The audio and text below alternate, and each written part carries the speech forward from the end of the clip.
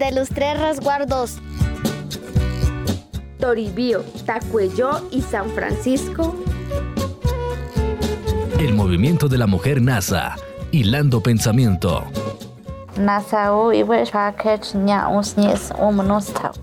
Presenta su programa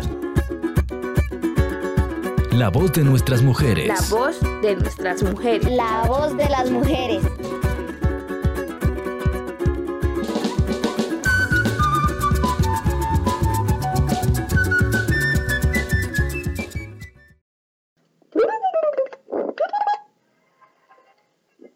Bienvenidos a esta sección Vuela.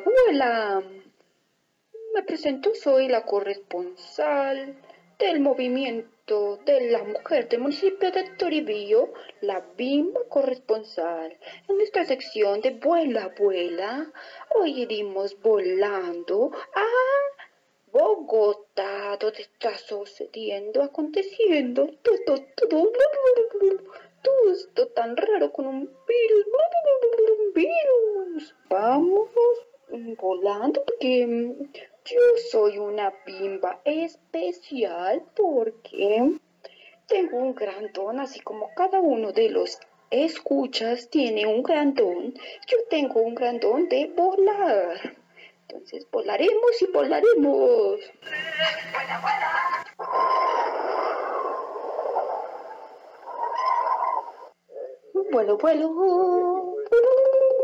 Vuelo hacia Bogotá. Vuela.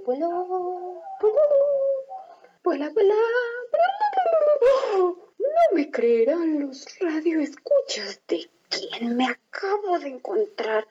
Un animal muy sanado por estos días, el murciélago, pero vamos a hablar con él. ¡Elcha!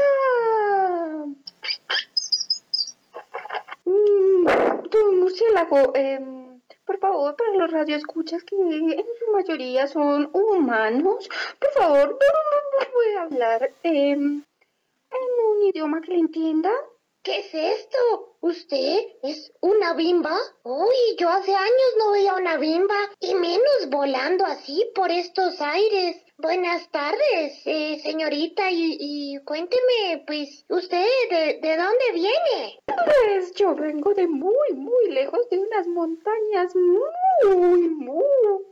hermosas. El norte de Cauca, deberías ir a conocer, es un lugar maravilloso. Yo me presento, soy una bimba que puede volar, muy curioso, y soy corresponsal del movimiento de mujeres, que también hacemos comunicación, y yo pues me mandaron para Bogotá para ver pues todo esto del virus. Pero ya que me lo encuentra usted, estoy muy interesada en saber, ¿usted qué piensa sobre eso? Ya que dicen muchas lenguas, las malas, las buenas, que usted es el causante de esto. Eso sí es verdad. Como usted lo dice, las lenguas por todo el mundo y el planeta nos están echando la culpa a los murciélagos. Imagínese, y hay partes donde esos humanos que no tienen conciencia y que yo no sé qué tienen en la cabeza, piensan que es que los murciélagos transmitimos a todo el mundo ahora la enfermedad. Y eso no es así, porque si usted lee en los libros y de pronto se da cuenta de la realidad que hay que ver, es que ni siquiera se sabe cuál fue el origen real, y nosotros los murciélagos no transmitimos esa enfermedad así. Lo que pasa es que hay veces que algunos humanos que son muy carnívoros y se comen un montón de animalitos de todo tipo y no tienen la precaución de cocinarlos bien, sino que se nos comen, mejor dicho, a nosotros, a las bimbas, a los murciélagos, a las vacas, bueno, usted sabe, ¿no? Y hay que cocinar bien la carne, porque si no, se pueden transmitir muchos tipos de infecciones. Pero eso no quiere decir que nosotros seamos animales contagiosos. Bueno, señor Chimblaco, si me permite decirle así, porque entonces, pues señor, yo le quería preguntar, ¿qué mensaje podemos darle a la gente. Deben tener miedo, que ya por favor dejen de decir que usted pues, es culpable o no sé, ¿qué? Pues a mí me gusta mucho Chimbilaco, sí, ese es un buen nombre para nosotros, o murciélago, Chimbilaco, como quiera, está bueno ese nombre. A mí me llaman de muchas partes, de muchas formas en todo el mundo, ¿no? Pero bueno, ya que me da la oportunidad de que los humanos me escuchen, yo quiero decirles que primero ni siquiera se sabe de dónde viene el virus realmente, porque también pudo haber sido creado en un laboratorio o con una mutación del otro virus que ya había, el coronavirus.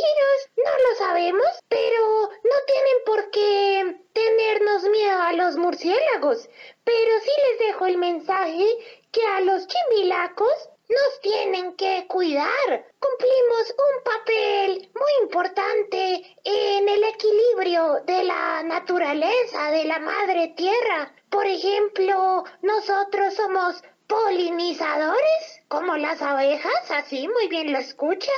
Dispersamos semillas de diferentes plantas, por lo cual los bosques se mantienen.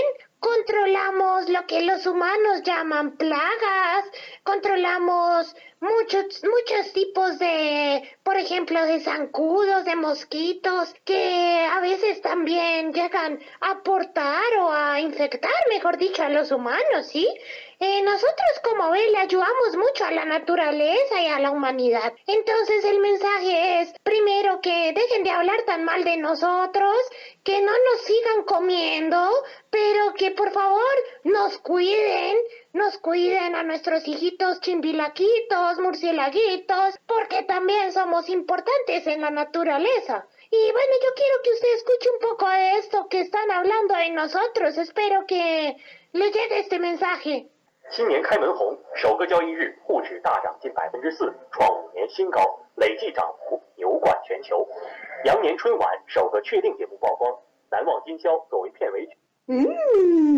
Gracias, señor murciélago, pues me parece pues muy impresionante lo que hablan de usted, esos chinos por allá, pero pues lo invento porque me está buscando después porque tengo que salir volando, ya, es que se va a llegar el atardecer y se me oscurece y yo cómo va a volar, señor Chipuchu. Que le vaya bien en su viaje hasta Bogotá.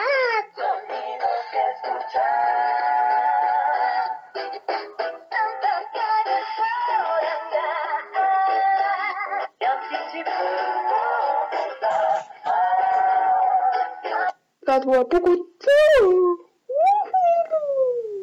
Bueno, voy en búsqueda de mi siguiente corresponsal, de mi siguiente entrevistado. Necesito comer algo y acá no hay árboles. Necesito tomar agua y acá no hay agua, no hay ríos, el río está tan muerto.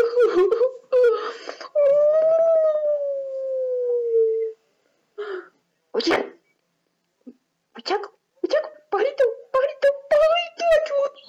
Señora Bimba, tranquila, venga, yo le ofrezco un poquito de agua acá. Yo tengo un lugarcito donde venimos muchas aves que vivimos en esta ciudad, que sí, toda el agua está contaminada, pero hay lugarcitos que encontramos un poquito de agua limpia.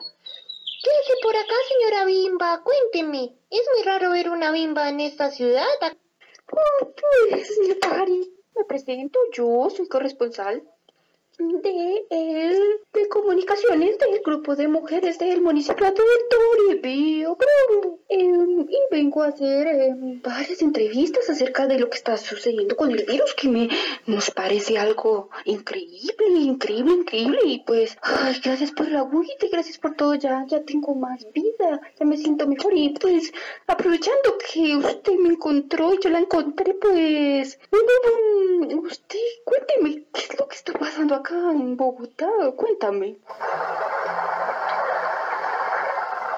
Nosotras, las aves que vivimos acá en Bogotá, en esta ciudad, pues le podemos contar a usted, señora Bimba, y también a la comunidad que usted nos dice que nos va a escuchar, que las cosas han cambiado porque acá en la ciudad el aire siempre está muy contaminado. A nosotros las aves y los otros animales nos toca muy duro porque el aire está contaminado por los buses, por los carros, los camiones, el Transmilenio, usted sabe, las motos, las fábricas, acá eso está lleno de fábricas, mucho humo. Pues le cuento que el aire se ha vuelto como a poner diferente, pues es más bueno respirar este aire que está más fresquito, más suavecito, nos ha sentado muy bien a las aves, estamos felices, las palomas, todas estamos felices, los colibríes, todas las aves, es que si le contara, porque acá también hay muchas, pero nos toca duro,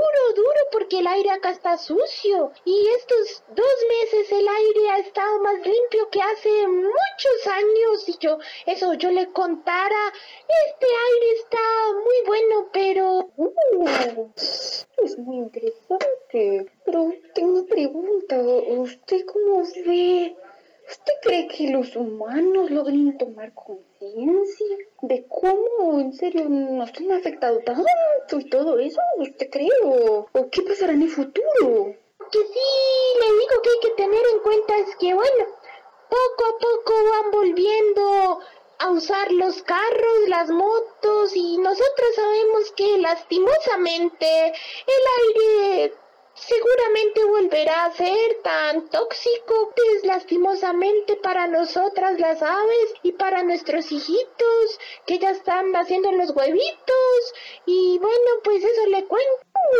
Bueno, pues un poco preocupada me dejas, pero pues espero que tomen conciencia y bueno, como en este programa tomamos todos los puntos de vista, necesito ir a entrevistar a un humano. Te tengo que dejar.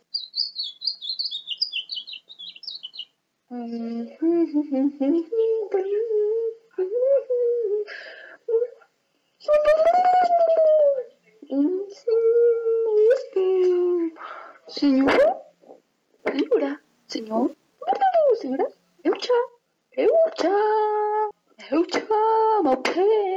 Uy, no, parce, ese susto no se pega así, usted cae volando del cielo y todo, no, buenas tardes, y bueno, ¿y tú qué eres? ¿Su merced qué es? ¿Una gallina, una paloma o qué eres?